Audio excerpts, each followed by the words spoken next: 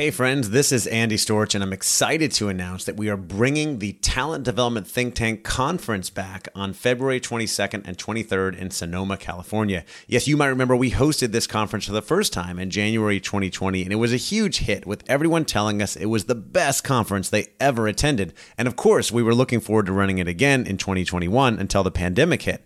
That's when I launched the Talent Development Think Tank membership community, and that's been going strong since May of 2020. But I know how valuable it is to get people together in person, and that's why we are excited to be bringing the conference back again on February 22nd and 23rd in Sonoma, California.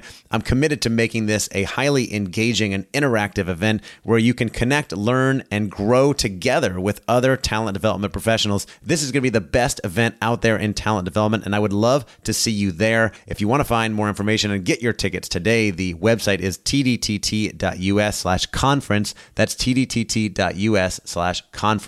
I hope to see you there. Welcome to the Talent Development Hot Seat with your host, Andy Storch. The show is dedicated to helping you develop the most important part of your organization, the people. If you are in HR or talent development, or you just want to learn how to get the best out of your people, then you are in the right place. This podcast is designed to give you what you need to be successful in the world of talent development. Now, here's your host, Andy Storch. Welcome to the Talent Development Hot Seat. I am your host, Andy Storch, and I'm grateful that you're joining me today. I want to share an interview with you that I did live on LinkedIn with my friend Kay Fabella, who is a Filipina-American living in Madrid, Spain, and who is a D&I expert. She has done a lot of work with organizations on the topic, and she hosts a podcast called the Inclusion in Progress podcast, where she interviews all kinds of leaders out there in the D&I space. And I wanted to get her on to check in with her, not only on the state of D&I and where things are out there in the global economy, but also how people are responding and working remotely during this time of coronavirus, and how can organizations best support their people during this time, and how can workers, employees speak up and make sure they're staying in touch, still being heard and seen, and adapt to these times. So it's a short and great conversation, and I'm looking forward to sharing it with you today. So without any further ado, here's my conversation with Kay. If you work in talent development, you know that your job has become more important than ever. The problem is there's so much uncertainty and noise out in the business world, and things are changing so fast, it's hard to know where to go and what tools and resources to use to solve your problems. That's why I recently launched the Talent Development Think Tank community as a central and safe place to access information, ask questions, and talk with other L&D professionals like you so that you can achieve your goals and accelerate your career. Join today to get instant access to our online platform and community of ambitious, helpful talent development professionals who understand your world and can help you solve your problems. Right now, I'm offering 25% off the subscription price to podcast listeners. Just go to talentdevelopmentthinktank.com and use code HOTSEAT for 25% off. That's talentdevelopmentthinktank.com and use code HOTSEAT. Thanks, and on to the episode. Kay Fabella. I am live with Kay Fabella, who's joining me from Madrid, Spain. Kay, welcome to the show. I'm so excited to be here. Thank you for having me. I ate dinner early for you. Oh, that's nice. What time is it over there in Madrid? It is 10:02 p.m. So 10 p.m., 4 p.m. here on the East Coast, and you ate dinner early. So nice. Kay, I'm excited to talk to you. We connected through our mutual friend and mentor, Jessica Lorimore, and it's been fun getting to know you. We met in person in London back when people were allowed to meet in person. And allowed to get on planes and travel. Remember those days? Exactly. I remember those times like they were just a couple weeks ago. A lot has changed since then. But I'm excited to have you on because I know you do a lot of work in the D&I space. You host a podcast, Inclusion in Progress, and you do a lot of work with different companies, different professionals, leaders. And I think there's a lot to talk about here. But before we get into any of it, let's just start with a little bit of an introduction of who you are and what you do. Yeah, sounds great. Well, I'm excited to be here. I've been tuning into the show, and obviously I'm a fan of your podcast. So it's like, whoa, I'm with Andy. This is cool. I'm with Andy. That should be like a t-shirt or something. I'm with Andy.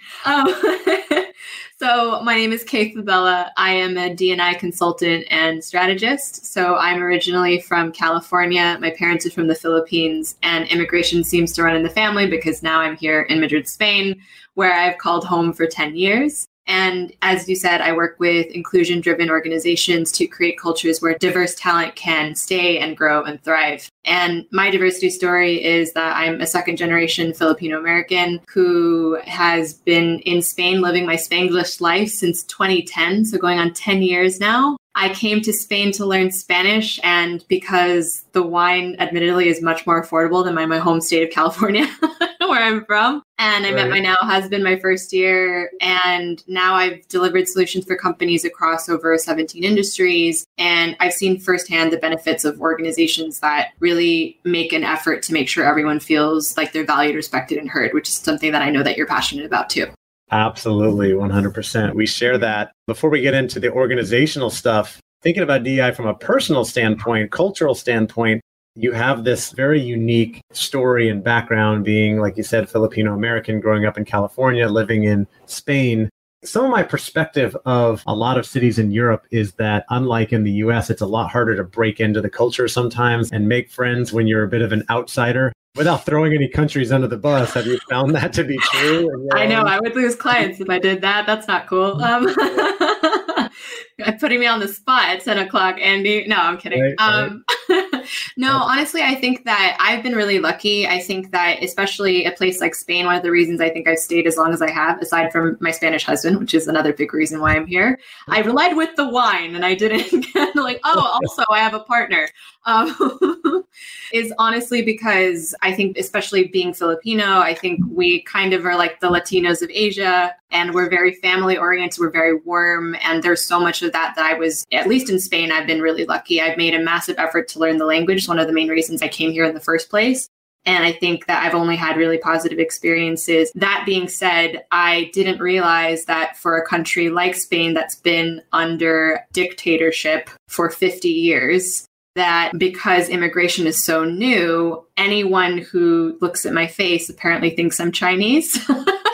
Right. Which, sure, okay. That wasn't really too much of an issue until really recently because of everything happening with the virus right now. And there's just stuff happening. I mean, there's stigma, right? It came from China. And I'm sure there's a lot of people that say, oh, I want nothing to do with Chinese people or Chinese food or anything. I often wonder, like, does that have an impact? It does. I think, I mean, I am really heartbroken to hear about stuff happening in the States. My sister is based in San Francisco, and that's a famously progressive city. And like she has friends who are Asian looking right now who are just really dealing with stuff. But I think without, again, throwing anyone under the bus, I think it's really important to remember that, at least from my perspective, as somebody who has been on the receiving end of bias and call it xenophobia, I don't really like throwing isms at things, but I think it just adds an extra layer to lived experience for anyone who is in D&I. Because you're then able to understand, it's almost like when I talk to other minorities or other minority leaders, I can skip to chapter 27 because you just have similar lived experiences that just make the conversations that much richer and that much deeper and allow you to really like tap into their stories much more, I think.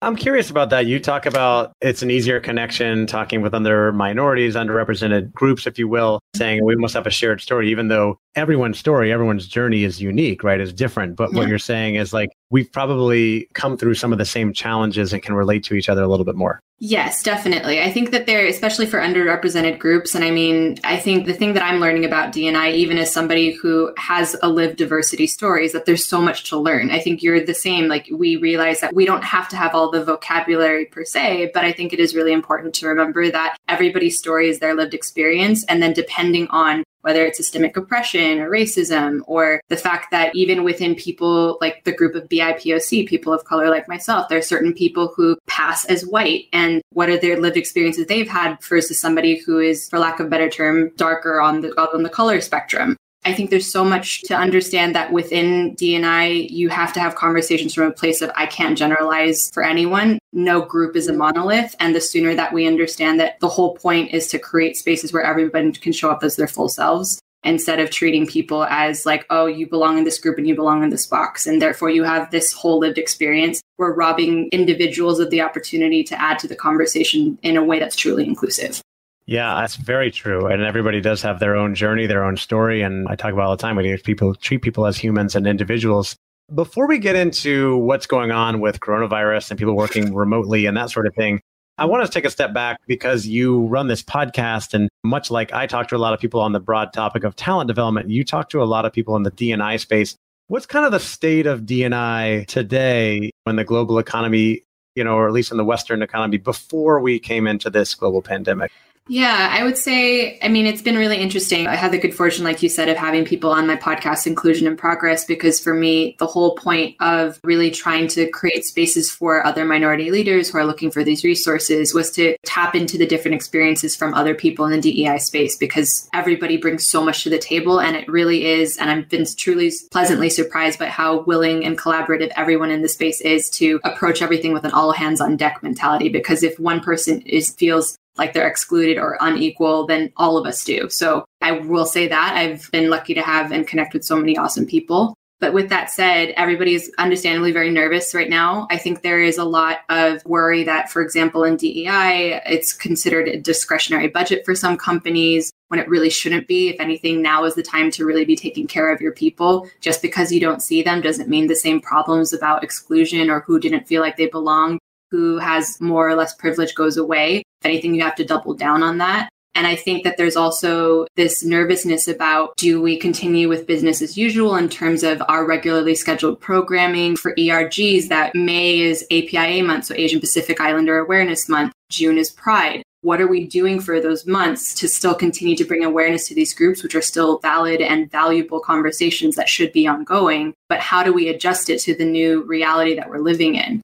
So I think those are the two kind of main things that I've heard from speaking to other people in the space, and really just how do you continue to bring the priorities of your conversation forward around D&I to the company, and do it in what's admittedly a much more decentralized way now because people are scattered. We're sheltering in place, or I think sheltering in place. I've heard sheltering in place. I've heard quarantine. I've heard lockdown. I think that's one of those terms that's been rebranded like 5 different times in the last 2 weeks. Much like everything in the D&I space. Yes.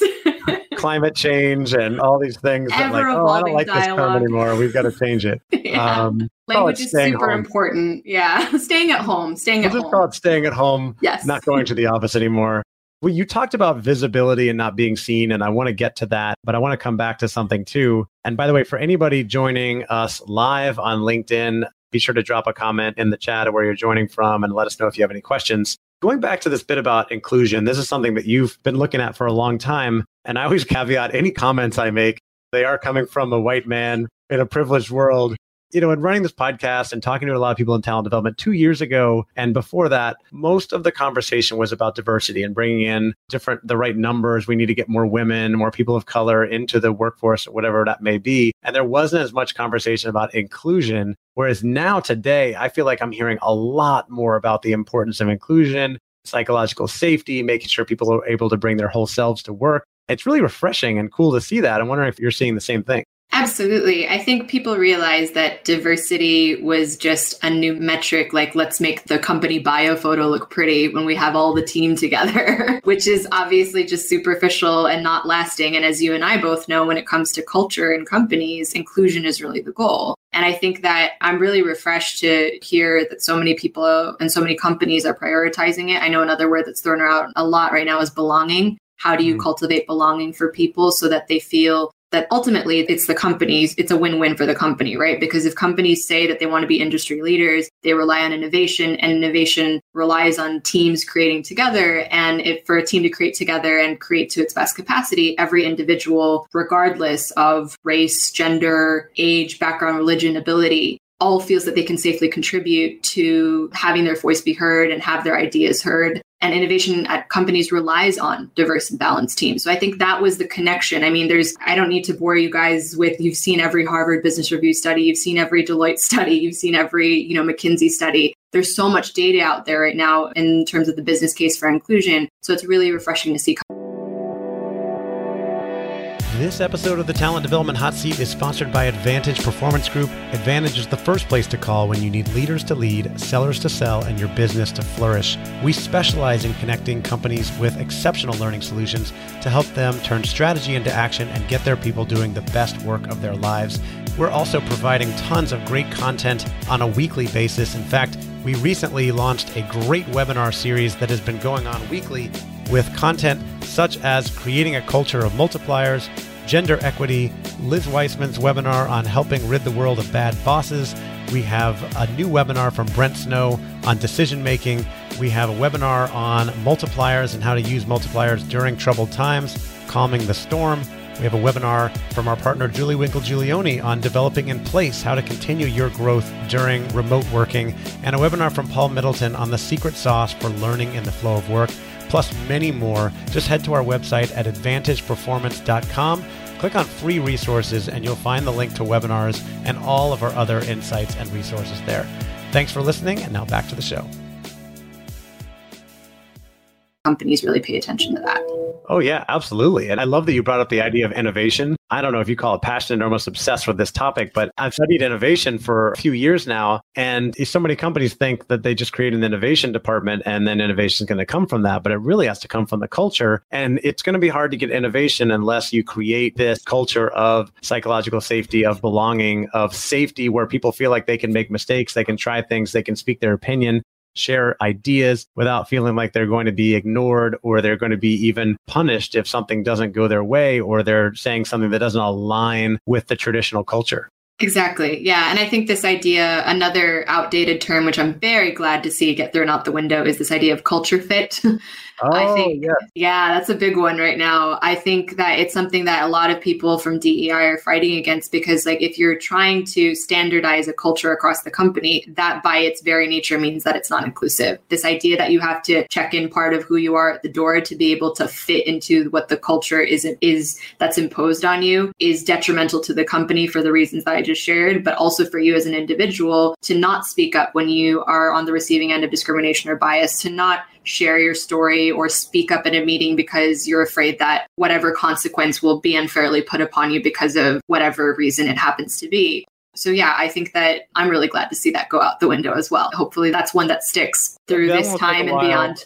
Yeah, that one will take a while, but I think it's moving fast. Last year, I think I heard about it at a conference, this idea of culture addition versus culture fit. And then I had the pleasure of interviewing Claude Silver, who is the chief heart officer at VaynerMedia. I loved that talk. Oh, he is amazing. Such a phenomenal human being. And in that interview, we talked a lot about the importance of culture addition and not culture fit, right? You're not trying to fit to a certain type of culture or structure. We want to find people that can add to this, that can bring value, which is really cool. So you mentioned earlier, how things are changing, certainly coronavirus dominating the news. So we don't get to necessarily celebrate the different diversity groups that might have weeks or months associated with them and different things that could be going on. We also have the big challenge that everybody's working remotely now. And you mentioned the challenge of maybe not being seen. And there are some, by definition, underrepresented groups, right? Minorities, where people felt like they weren't necessarily even being seen before. And now they're not in the office, there's a risk they won't be seen at all. So how do we overcome this challenge and make sure that we're including everybody still? Yeah, absolutely. I think DEI, HR, people, whatever it looks like in your company, if you have all of those teams, fantastic. That's great. Make sure it's all hands on deck right now. I think that if anything, what I've been finding is ERG leadership has been really critical in this transition because you already are tapping into the individual needs of your community and giving spaces where they've been allowed to feel safe, or you have like a proactive, almost like mini communication in the company within the company that you go to for information. So I think that on the one hand, you have to look to what are each of those individual groups that feel underrepresented in the company saying that they need right now, and really tap into your ERG leadership if you have that, or just be really proactive in terms of creating forums or spaces where people can actually participate. I think on the one hand, I think it's a really detrimental situation for obvious reasons what's happening. But on the other hand, I've seen so many more creative uses of technology within companies to continue to build and cultivate culture, which really gives me hope for not just what will happen through this, but after. What's going to happen. So how are you creating opportunities for people that, say, for example, are primary caregivers in their household? That's one ERG that I know is starting to, if it wasn't already active or if it wasn't something that people thought of, it's definitely something people think of now. I know, for example, like Latinx cultures or cultures where, you're likely to have not just people who are caring for their children, but also caring for elderly relatives in the same household. That's going to affect your productivity. You have people who are single parents. You have people who are dealing with younger kids, or people who are differently abled. And actually, for some people who are differently abled, it means it's a dream. Like, you don't have to worry about like the actual physically getting to work. Like, how are you reaching out to each of those individuals? It's not even a consideration. Everybody's working from home. Exactly. And so again, I think it's really looking at what your D&I initiatives already were, seeing if possible, if there's a representative or a leader or somebody who can be your sort of central contact point for that group, for them to then tap into all the different people within their respective underrepresented group, then relay that information back to you in terms of what they need. Because caregivers are going to have a certain set of needs. Introverts, I know we were speaking about this earlier today, like introverts are going to have a certain set of needs, like maybe even setting up like a group lunch thread so that they can like FaceTime with colleagues so they don't completely isolate themselves and turn into, like pre-quarantine zombies, like essentially.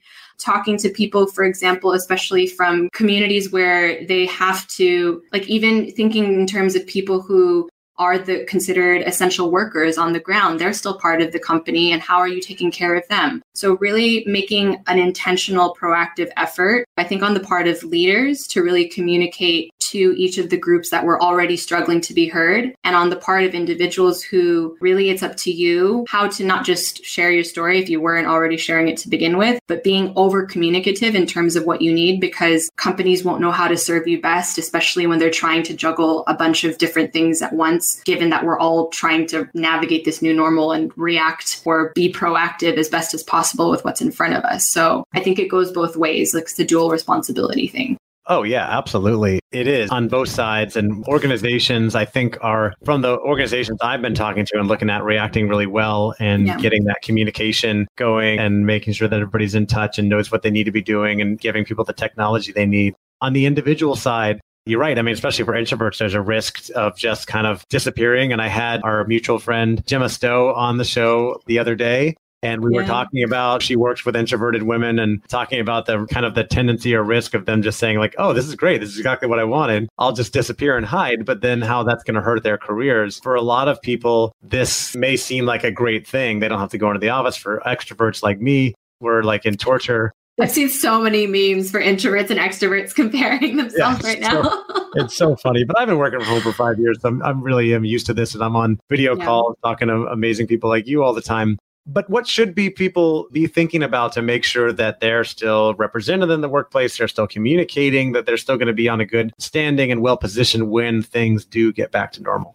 Absolutely. I think that if anything, I mentioned ERG leadership because it's already something that's structurally ingrained within the company. And I think it's really important for people to remember right now, as individuals, if you're listening to this, regardless of where you are on the sort of cultural or corporate hierarchy, you just have to make sure that you're checking in on yourself every day first, because what we're going through right now is collective trauma. It's true. And as long as you know that you're okay, then also making sure that you are checking in on your people, the people that depend on you. And if you have it in you, if it isn't an additional burden, if it isn't something that is going to add to potential anxiety or burnout or whatever it is that we're going to go through, because we're going to go through emotions. I feel 15 emotions a day on month 4 of quarantine.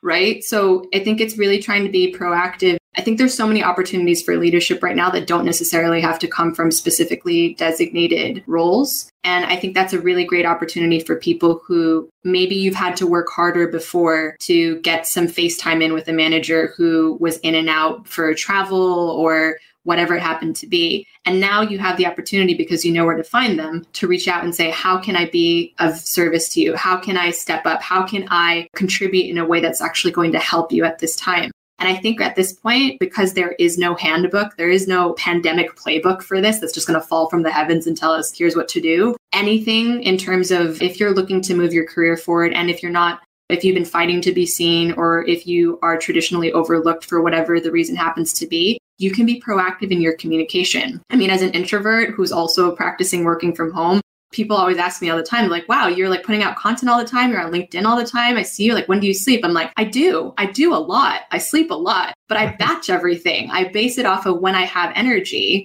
And then I serve from a place of when I'm at my best. And then I go and retreat into my little introvert hole with my cats and my husband and maybe some Netflix and a good book. Right? And I think that's what it comes down to for you. Like if you have enough self-awareness to, one, make sure that you're mentally okay, emotionally okay, psychologically okay, that no one that you know in your immediate vicinity is unwell, and then speaking to a manager or somebody who you see is overwhelmed, whether it's a teammate or a colleague or someone further up the chain than you or ERG leader, and ask, how can I be of service to you right now? That's a really great proactive way for you to step up at this moment in time that could increase not just your visibility, but your trajectory at the company in a way that maybe you would have had otherwise in going to the office every day. Yeah, absolutely. It's great advice and insights there and things for people to think about. We've got to wrap things up here in a minute, Kay. I'm thinking about people that are, whether working remotely or not, which we all are now,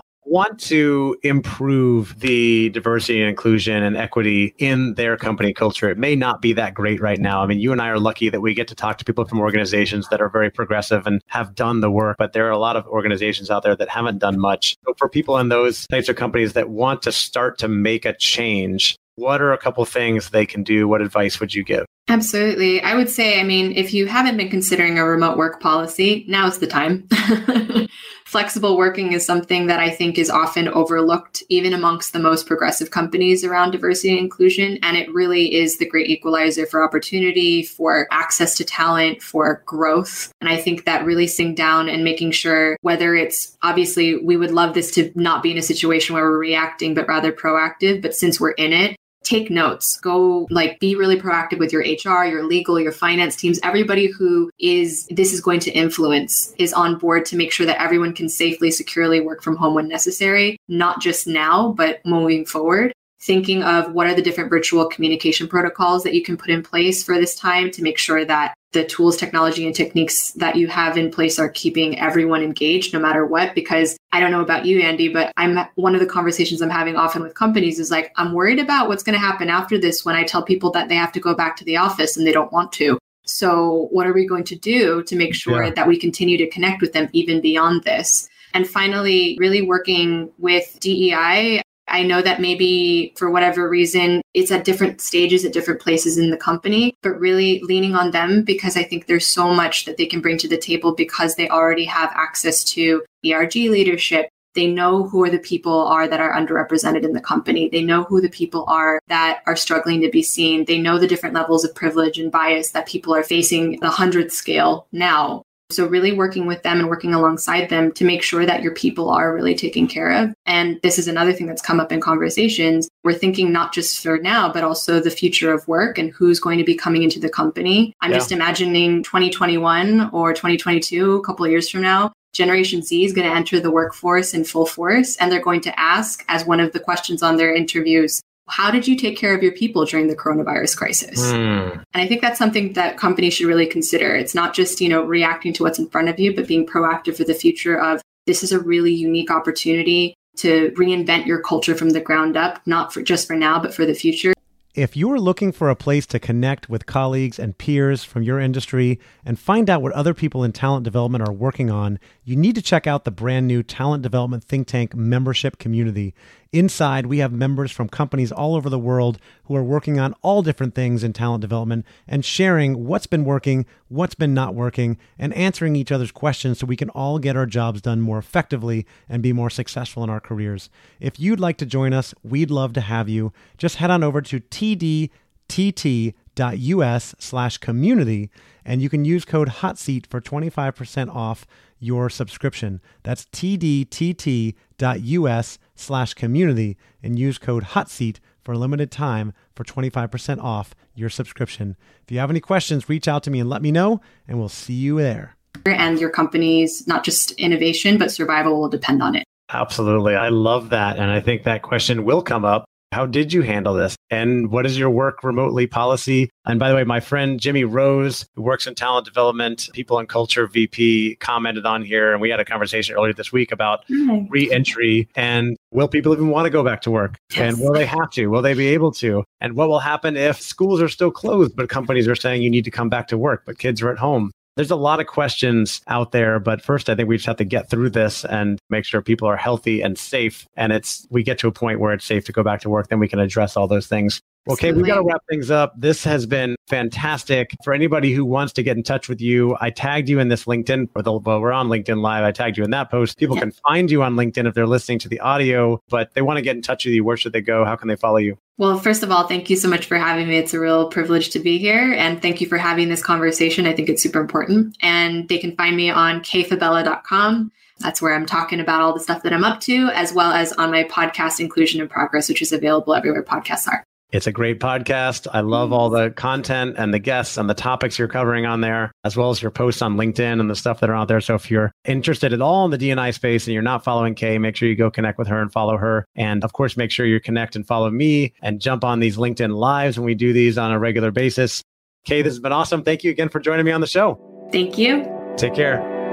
Thanks again for listening to the Talent Development Hot Seat. If you haven't already, we'd love for you to leave us a rating and review on iTunes to help other people find the show. And as always, you can find all of our episodes and tons of free resources on our website, talentdevelopmenthotseat.com. Thank you again, and take care.